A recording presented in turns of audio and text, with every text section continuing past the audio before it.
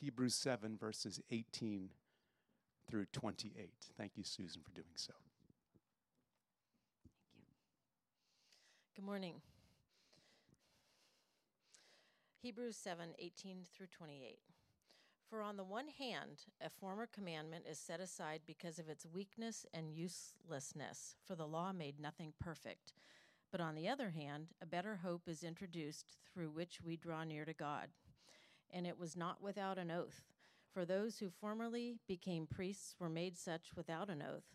But this one was made a priest with an oath by the one who said to him, "The Lord has sworn, and you will not change his mind. You are a priest forever." This makes Jesus the guarantor of a better covenant. The former priests were many in number because they were prevented by death from continuing in office, but he holds his priesthood permanently because he continues forever. Consequently, he is able to save to the uttermost those who draw near to God through him, since he always lives to make intercession for them. For it was indeed fitting that we should have such a high priest, holy, innocent, unstained, separated from sinners, and exalted above the heavens. He has no need, like those high priests, to offer sacrifices daily for his own sins and then for those of the people, since he did this once for all when he offered up himself. For the law appoints men in their weakness as high priests, but the word of the oath, which came later than the law, appoints a son who has been made perfect forever. This is the word of the Lord. Well, I have the joy of introducing a new friend, a recent friend at least of mine and Joshua's. I'm so glad you get to meet him. I mentioned recently that Joshua and I have been attending the monthly Pillar Network meetings held at the Hill Church, and we had Pastor Jimmy with us about 4 weeks ago, and he talked about the Pillar Network. These meetings for Joshua and I have been a real blessing. They've allowed us to have fellowship with other like-minded pastors on a monthly basis, and that's something Joshua and I have really come to cherish and value, the need for and benefit of fellowship with others who are ministering and believing in a similar fashion. Well, in attending these Pillar Network meetings, I recall maybe the very first one sitting next to a new pastor there at the Hill Church named Paul. And I was immediately enjoying him because what I encountered with Paul was someone who was earnestly, intentionally taking an interest in others, asking very deliberate questions to find out about how you're doing. And then I found that the Word of God just sort of oozed out of every pore in his body to encourage you. And I was just telling him a moment ago, I've not met many people like him who exude Scripture and sort of effortlessly quote passage after passage to minister God's Word intentionally as often as he can. So in times of discussion about church issues, he does the same.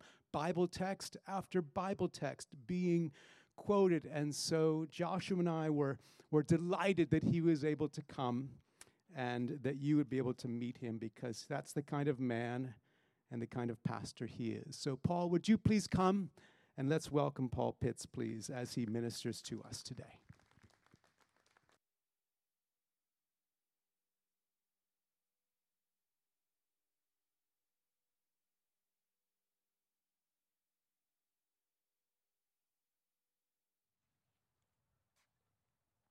Well, good morning.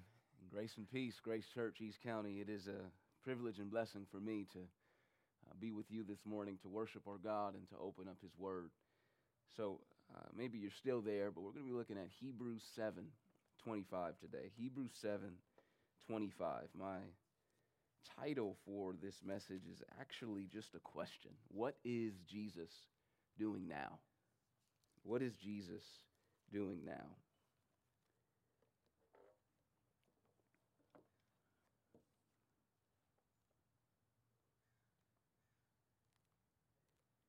And I'm thankful for your pastor and Brother Joshua.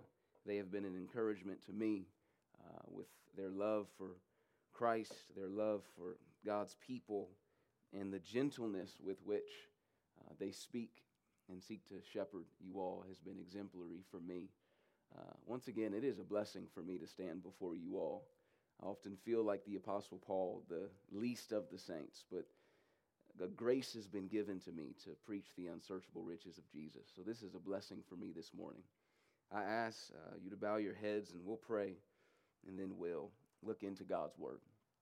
Father in heaven, we pray to you in Jesus' name, in the name of Christ, our Savior, he who humbled himself and took on flesh, he who died in our place on our behalf. We pray to you in the name of Jesus, the only mediator between God and man.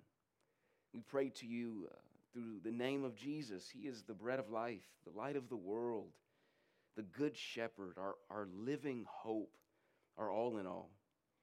I thank you, Heavenly Father, for the wonder of creation, but I thank you that you have revealed yourself to us, especially in your word, and fully and finally in your Son. And I ask this morning that by way of the Holy Spirit, you would illuminate our hearts and minds to understand your word and to behold the glory of the Lord Jesus, unveiled that we may become more like him from one degree of glory to another. I pray today you would help us to see the truth of your scripture and all of who Christ is for us, and to press on in the faith. I pray, Heavenly Father, that the Holy Spirit would work in and through your word in the hearts of your people. Give us eyes further to see, ears to hear, and hearts of flesh to believe and to embrace truth. May Christ be exalted and you be glorified by the work of the Spirit through your word. In Jesus' name, amen. Hebrews 7:25, God's word reads, "Consequently, he is able to save to the uttermost those who draw near to God through him, since he always lives to make intercession for them." I spent some time in LA recently, and LA has the return of the mask, totally. And it just reminds me of how 2020 and somewhat into this year has just been a time to remember.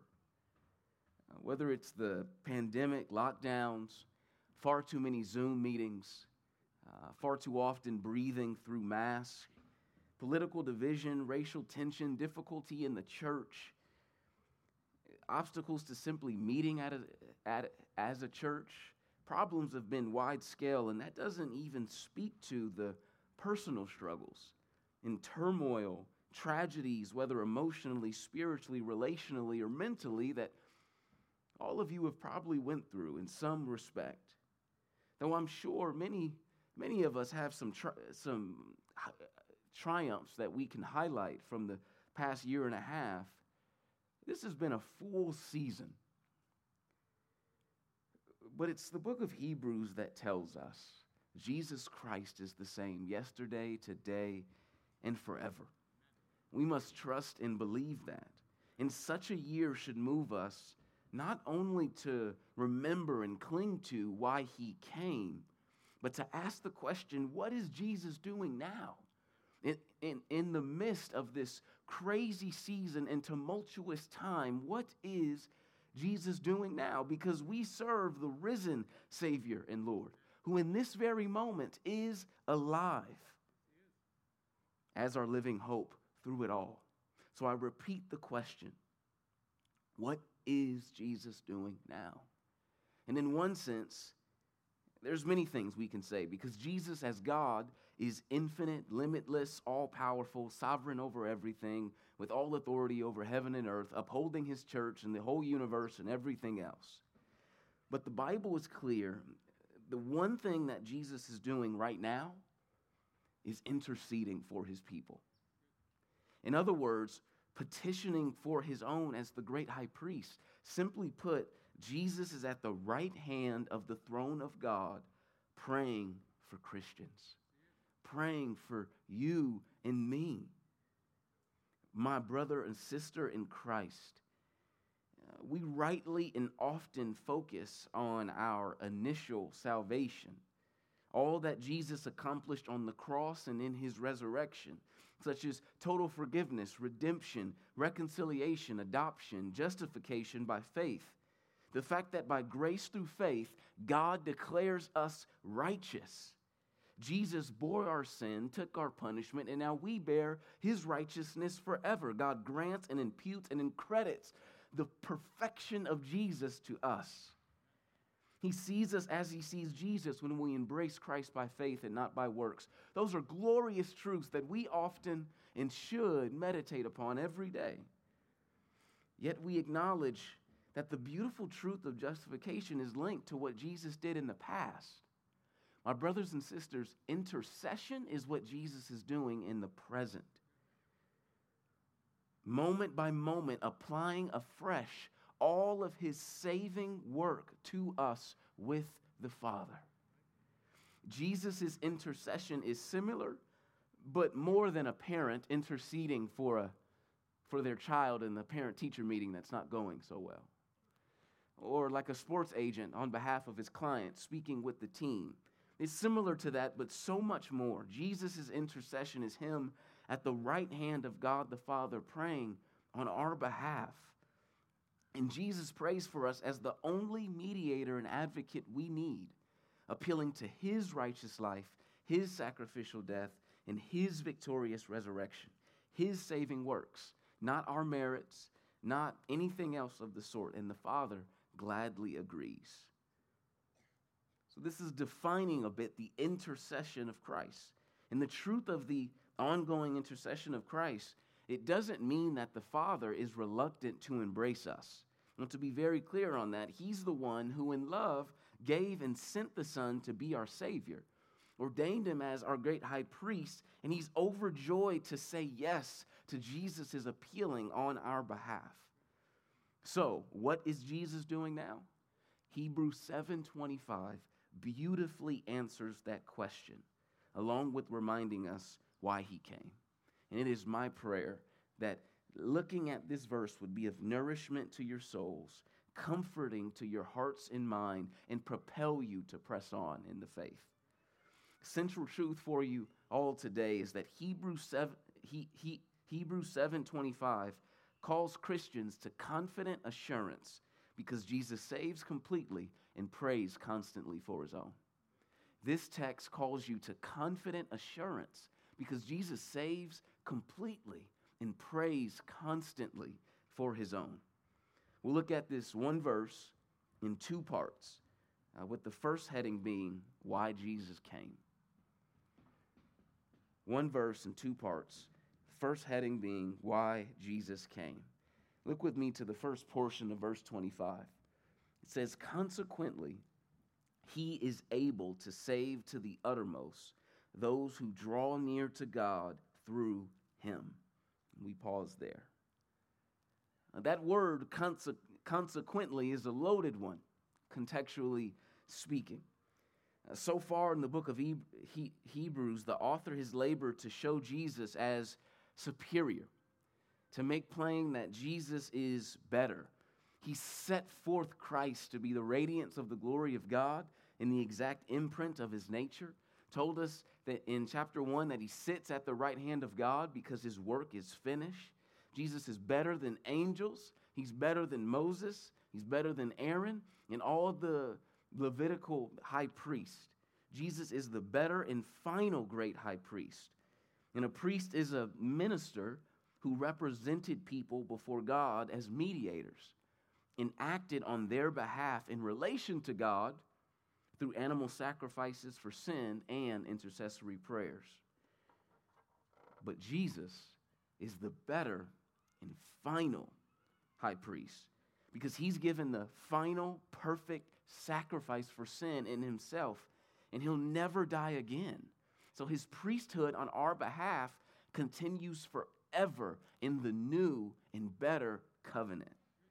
Jesus helps us, having been tempted by sin as we are, yet without sin. He's able to sympathize with us, with our weaknesses, and he deals gently with us in the face of temptation, since through his sacrifice, he satisfied the wrath of God. He's the better and best high priest we can ask for. Forever all we have, and yet all we need. That's a quick summation of the 7 chapters thus far, and all that the author of Hebrews is building up to, and why he says, consequently. In other words, therefore, in light of everything I've said thus far, he is able to save to the uttermost those who draw near to God through him. Jesus is able to save, my brothers and sisters. Jesus is right now and continually, always and unceasingly able to save. If you allow me a sentence of bad grammar, Jesus is never not able to save sinners. He is able to save. He's the only one capable, suitable, and sufficient, and the only one qualified to save sinners. You cannot save yourself. Your grandmother's prayers cannot save your soul. The Pope or saints or anything like that cannot save you. Only Christ can save sinners. He is truly God and therefore the perfect sacrifice for the eternal penalty of our sins, and yet truly man, therefore the perfect substitute for us as sinners before God. But implicitly, this is not only telling us that Jesus is able to save, but that he's also willing. Jesus is willing and able to save sinners. When I was about 4 years old, me and my cousins were going to the pool, and my little sister was with us. And at the time, she was about 1 year old, I think. And in our foolish eagerness, we ran to the pool in the apartment, just in front of our moms. And somehow, the gate was open, which didn't often happen. They had to open it up for us. And I knew, even running to the pool, as a more cautious guy, I knew that I didn't have my floaties. So there was no way I was going to just jump in the pool. My little sister has always been the more fearless, thrill seeker of us two. So at 1 year old, we go into the pool and she jumps in and begins to drown as she jumped into the deep end of the pool. And those few seconds felt like an hour. I can still picture the scene. I was at a standstill, terrified because in my thinking mind, I felt paralyzed, knowing that I can't swim. So it would just be more of a mess of a situation if I jump in, and now we're both just flailing around. My point is, I was willing, but I wasn't able to help my sister. But just in a few seconds, I can never forget this woman that jumped in the pool and saved my sister. She seen the need and was willing and able to help, to save her. And she did. And it was to her own detriment. Just days before that, she had surgery on her stomach. She had some type of abdominal incision. But in an infinitely greater way, Jesus seen our need and was willing and able to save and rescue us through living the righteous life we haven't lived, and dying and receiving the wrath of God against our sins, which we're saved from. Jesus is right now still continually willing and able to save. The same willingness, the same ability, that hasn't changed. He's the same yesterday, today, and forever. This is why he came and why we celebrate every Lord's Day and every day, Christian. And this is why, if you haven't, you must repent and believe upon the Lord Jesus today. There is no other hope for you. God is infinitely holy and infinitely good, worthy of our worship and to be cherished and enjoyed. But we're sinners by nature and choice, and our rebellion turned against him, sinning in every way, even if it's just indifference to the God who made us. And the wages of sin is death, eternal death, because you sinned against an eternal God. But God, in his love, mercy, and grace, sends his son, Jesus, the Savior who is willing and able to save, who died for sinners and rose again that we may come to him in repentant faith. Come to Christ today. Turn from sin and self, thinking you can save yourself, and believe upon the Lord Jesus. He's willing and able to save. Jesus is ready to receive and rescue you. John Owen, a Puritan of old, said this: "We need to know that Christ is both willing and able to help us and meet all our needs. We may well ask, what will Christ not do for us?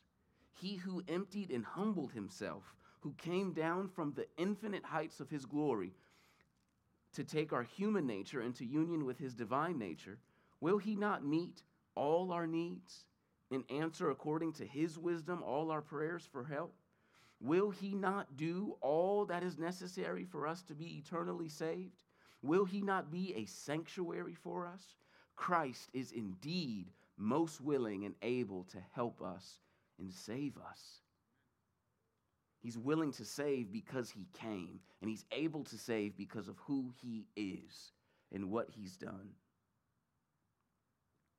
Christ is willing and able to save us. This is why he came. Luke 19:10, "For the Son of Man has come to seek and save the lost." Mark 2:17, "I did not come to call the righteous, but sinners." John 10:10, "I came that they may have life and have it more abundantly." And Paul in 1 Timothy 1:15, the statement is trustworthy and deserving of full acceptance that Christ Jesus came into the world to save sinners.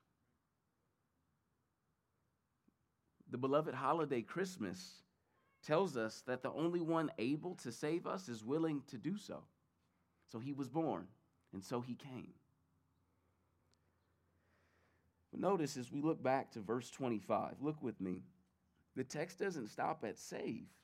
It says, consequently, he is able to save to the uttermost. To the uttermost. It's a unique word and phrase that's not often used in our time and culture, but it's filled with meaning. Commentators have said to the uttermost denotes comprehensiveness, completeness, and exhaustive wholeness. With reference to time, it's forever and to the end. So, Jesus is willing and able to save to the uttermost, meaning Jesus saves completely, totally, perfectly, and eternally. Jesus saves completely, totally, perfectly, and eternally. He saves to the uttermost. And I was in college at San Diego State, not too far from here, and playing football. It was a sport that offered a full ride scholarship, which meant school was 100% completely and totally for the whole time paid for. You could say it was a scholarship to the uttermost. But there's other sports that gave partial scholarships, meaning the sport and the school will pay for some, but you have to work or get loans or whatever else to figure out the rest. It's a partial scholarship, not to the uttermost. And understand, Jesus is a to the uttermost Savior. He is a full scholarship Savior. Christian, you have no partial salvation with Jesus that you therefore have to then work and figure out the rest. He saves to the uttermost. The text doesn't say Jesus is able to save for the most part, then you have to work. Then you have to go to purgatory. Then you have to clear the rest. No. Jesus is willing and able to save to the uttermost, completely, totally, perfectly, and eternally. He's not a partial Savior, but he's a to the uttermost Savior, and he won't lose you, and you won't lose him. Amen. This is good news because I am, and you are, a to the uttermost sinner, completely and totally by nature and choice a sinner. And we need a to the uttermost Savior. But we have one in Christ who is always willing and able to save.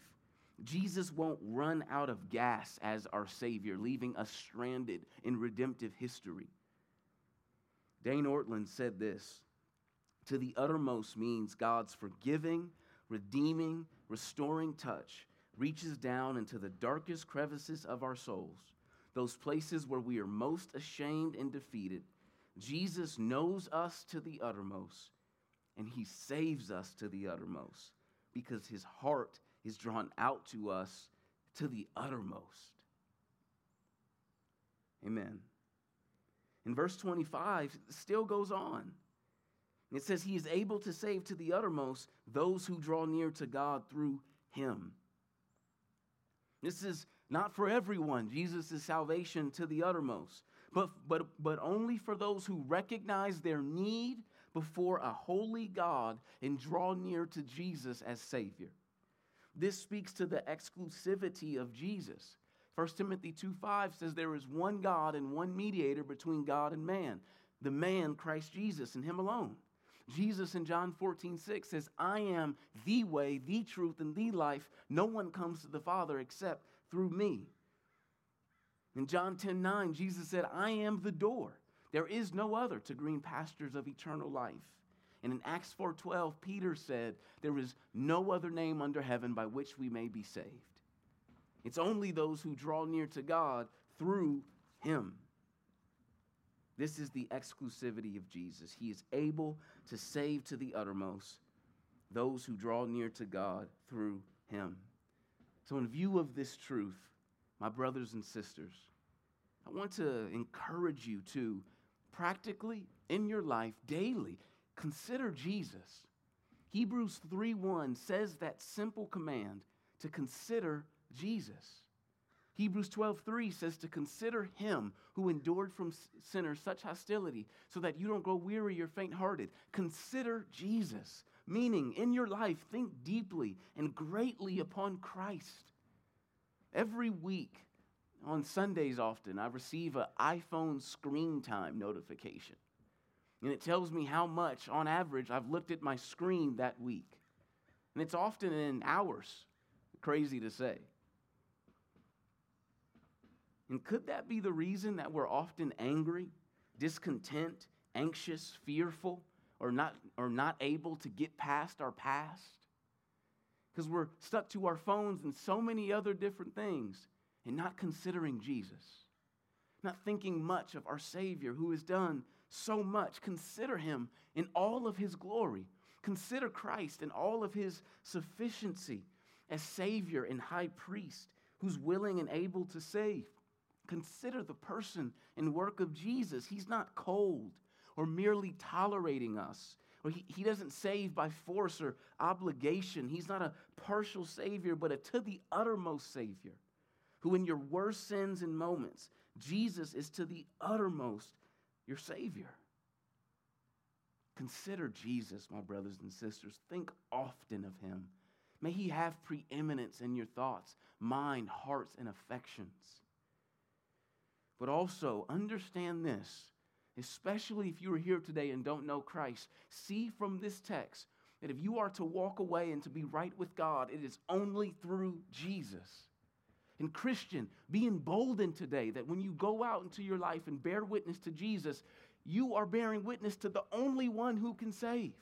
In our evangelism and in our bearing witness to Jesus, we're not shisty salesmen that are just trying to trick people. We are giving them the only hope, the only way to life and eternal life and forgiveness, the Lord Jesus. Christ alone, and he is all sufficient. And also, I just want to encourage you to come to Jesus. Consider Jesus, but also come to Jesus. He came willing and able to save and to help you. Jesus has invited us to come. In Matthew 11, he says, come to me, all who are weary and burdened, and I will give you rest. Take my yoke upon you and learn from me, for I am gentle and lowly in heart, and you will find rest for your souls. In John 6:37, Jesus says, whoever comes to me, I will never cast out. Come to Christ. That's not only for non-Christians. If you are a believer here today, daily come to Christ. Draw near to him. He meets our needs. He answers our prayers. He keeps us. Glory in Christ Jesus and put no confidence in your flesh. Philippians 3:3. Go to him. Glory in him. Be near to our Savior to the uttermost. Verse 25 in this first portion showed us why Jesus came. As we look at this next clause in the verse, we'll see what Jesus is doing now. What Jesus is doing now. Hebrews 7:25, it reads, consequently, he is able to save to the uttermost those who draw near to God through him, since he always lives to make intercession for them. Since he always lives to make intercession for them. So Jesus' present intercession for us is presented in Scripture here as the explicit reason why he is able to save to the uttermost. As our great high priest, who is unstained, separated from sinners, exalted above the heavens, who doesn't need to give sacrifices for himself, but who gave the final sacrifice and now lives forevermore. As our great high priest, Jesus represents us before the presence of God. He speaks on our behalf, and he's presently praying for us on the basis of his righteous life, his substitutionary death, and his resurrection. In the court of heaven, Christian, you don't represent yourself like a criminal without a lawyer. Jesus does that for you, child of God. He's our mediator. He's our advocate. He is our champion, our shepherd who never fails.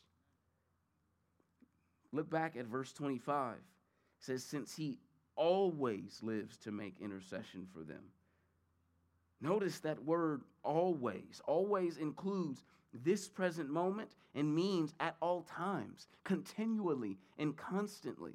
In your good and fruitful times, for sure, Jesus lives to intercede for you. But in the worst times, in the face of the most heartbreaking sins, in the moments of relational strife and failure, the toughest temptations, the deepest despair, the darkness of doubt and shame or anxiety or panic attacks, when you feel like the world is closing in on you, remember, he always lives to make intercession for you, Christian. Jesus always lives to make intercession for you. He always lives to do this, to pray and to intercede for his sheep. Jesus is the resurrected Lord who died and is alive forevermore. And this is what he's doing right now for you who have come to him and who follow him. Jesus is not only for us back then in his living and his dying and his resurrecting. He is right now for us through his intercessory prayers. This is the loveliness of his heart. This is the constancy and the consistency of his care.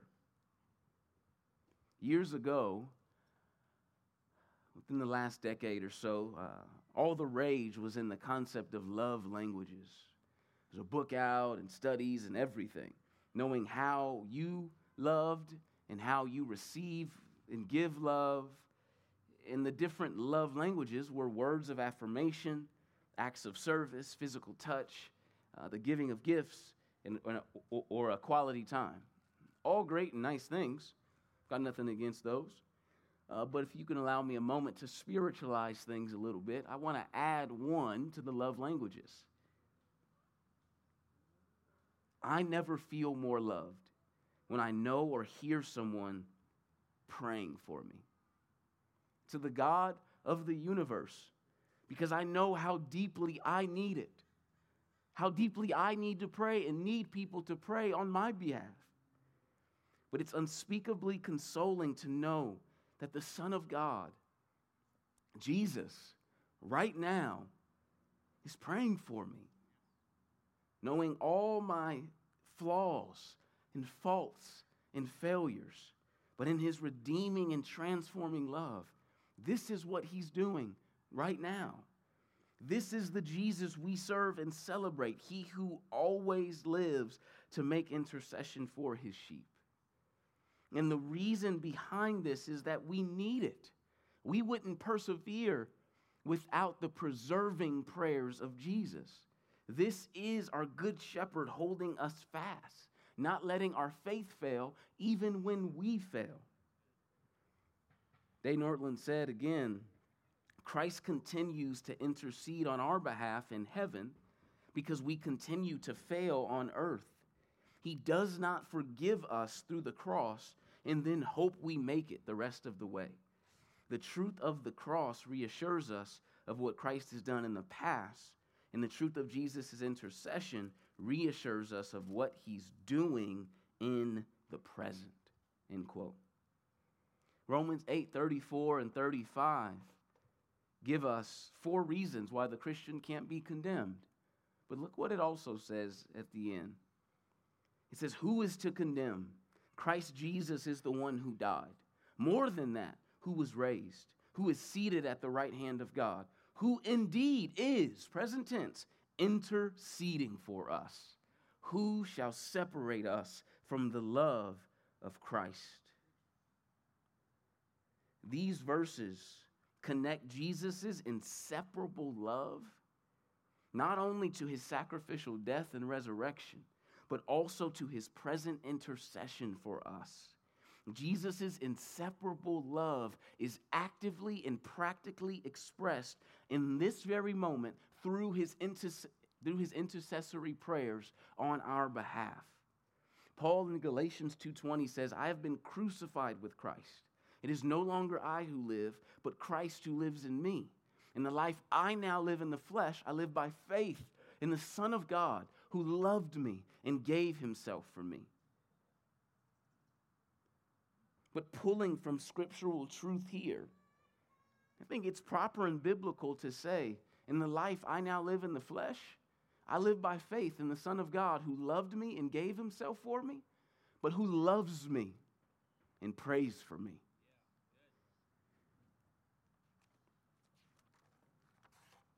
And again, these intercessory prayers are on the basis of his righteous life, his sacrificial death, and his victorious resurrection. And Jesus, in doing this, is not weighing the scales of your life. You know, what are their good works? And I'll pray for them more. Bad things they did, I'm going to pray for them less. That's not the basis of his intercessory prayers. It's his own glory, his own finished work in the gospel. Pastor John MacArthur said, whenever we sin, Jesus says to the Father, put that on my account. My sacrifice has already paid for it. Theologian of old, John Calvin, said, Jesus turns the Father's eyes to his own righteousness, to avert his gaze from our sins. Jesus so reconciles the Father's heart to us that by his intercession, he prepares a way and access for us to the Father's throne. We will not fall away, nor be rejected by our Father. That's why Hebrews 4:16 says we can with boldness or confidence draw near to the throne of grace, where we receive mercy and find grace to help in time of need.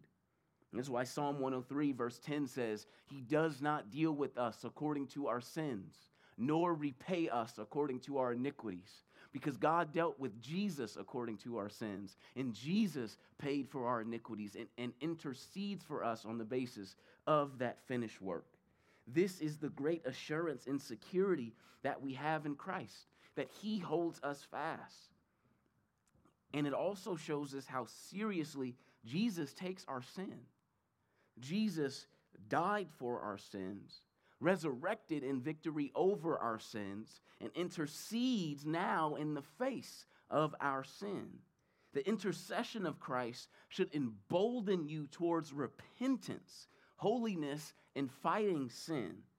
It shouldn't lead you to take it lightly, because Jesus doesn't take it lightly. In his death, resurrection, ascension, and present ministry as our high priest. But Jesus, our Savior, does not allow sin to have the last word in our life. That belongs to him. He always lives to make intercession for us. And no one knows this better than Peter.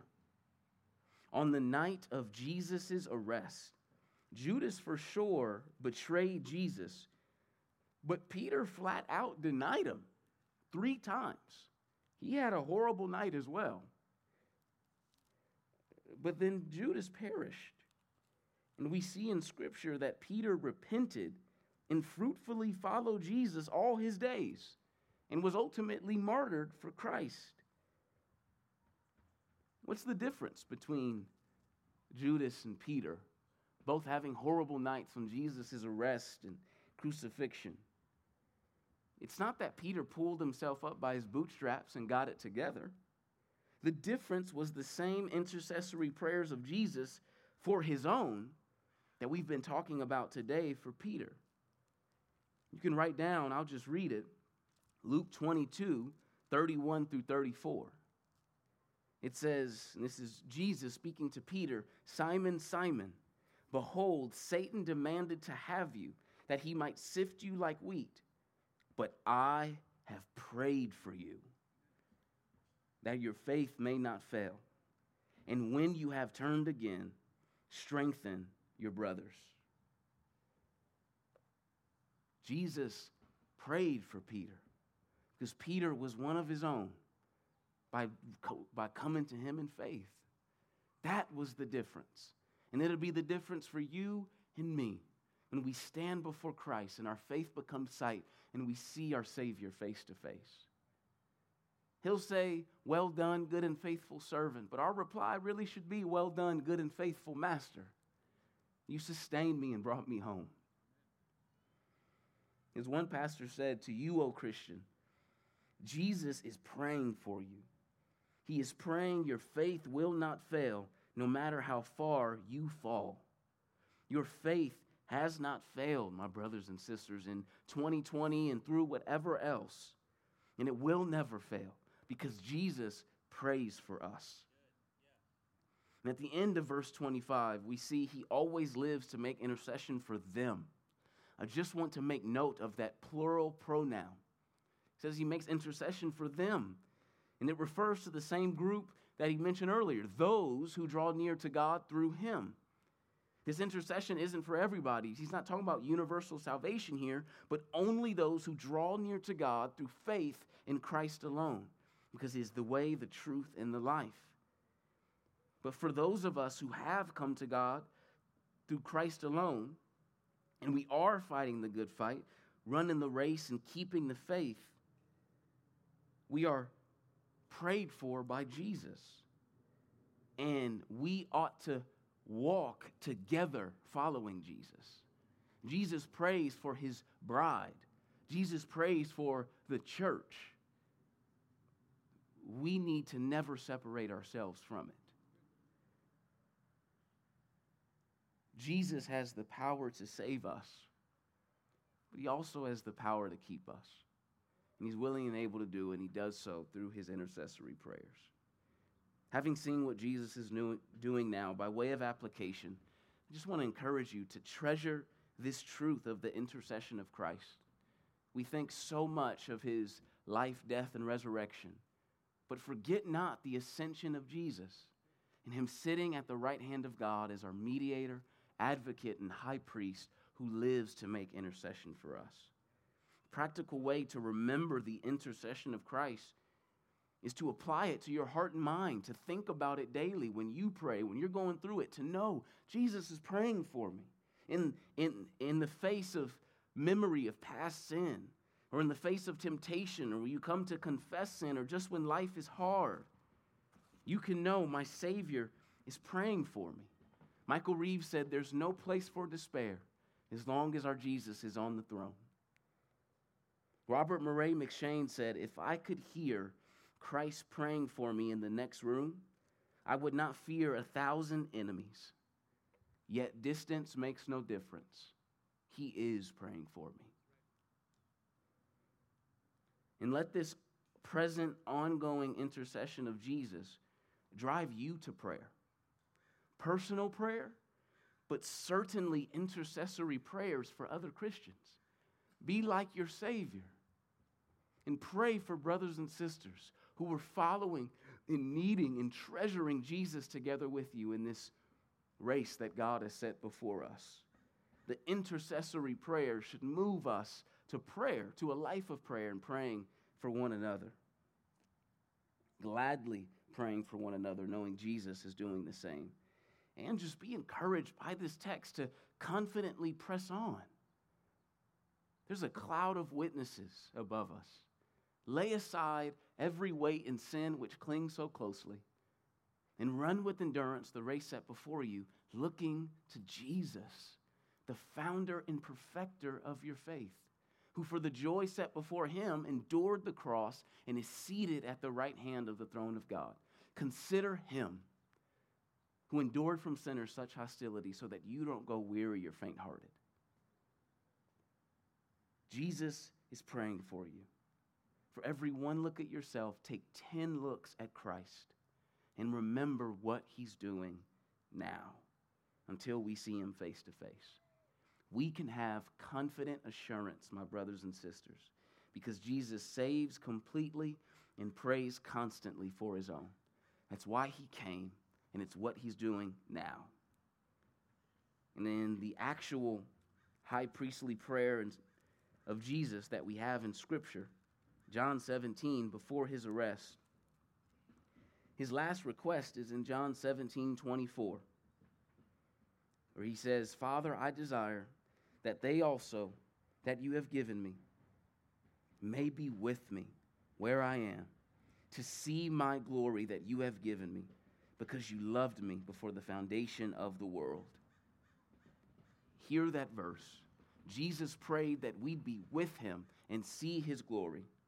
Jesus wants us to be with him, and he's going to get us there, and he's praying for us until we do. Let's pray now. Father in heaven, we do pray to you in the mighty name of Jesus, our all-sufficient Savior and all-supreme Lord. I thank you for the high priestly ministry of Christ, for Jesus who gave a perfect sacrifice to wash away all of our sin, to perfectly atone that we may be free as your children, freely forgiven and made new. And I thank you that he didn't just go to heaven and is just sitting there. He sits because his work is finished, and he ministers for us. He loves us as he who intercedes for us, as our mediator, as our advocate. I thank you, God, that Jesus is for us now and that you are for us. May this encourage your people. May, Father, this propel them to press on. May this encourage them in the face of remembering an ongoing sin, that Jesus saves to the uttermost, and he intercedes for us always. He saves completely and prays constantly. What a friend, what a Savior we have in Jesus. We praise you, Father. In his name, amen.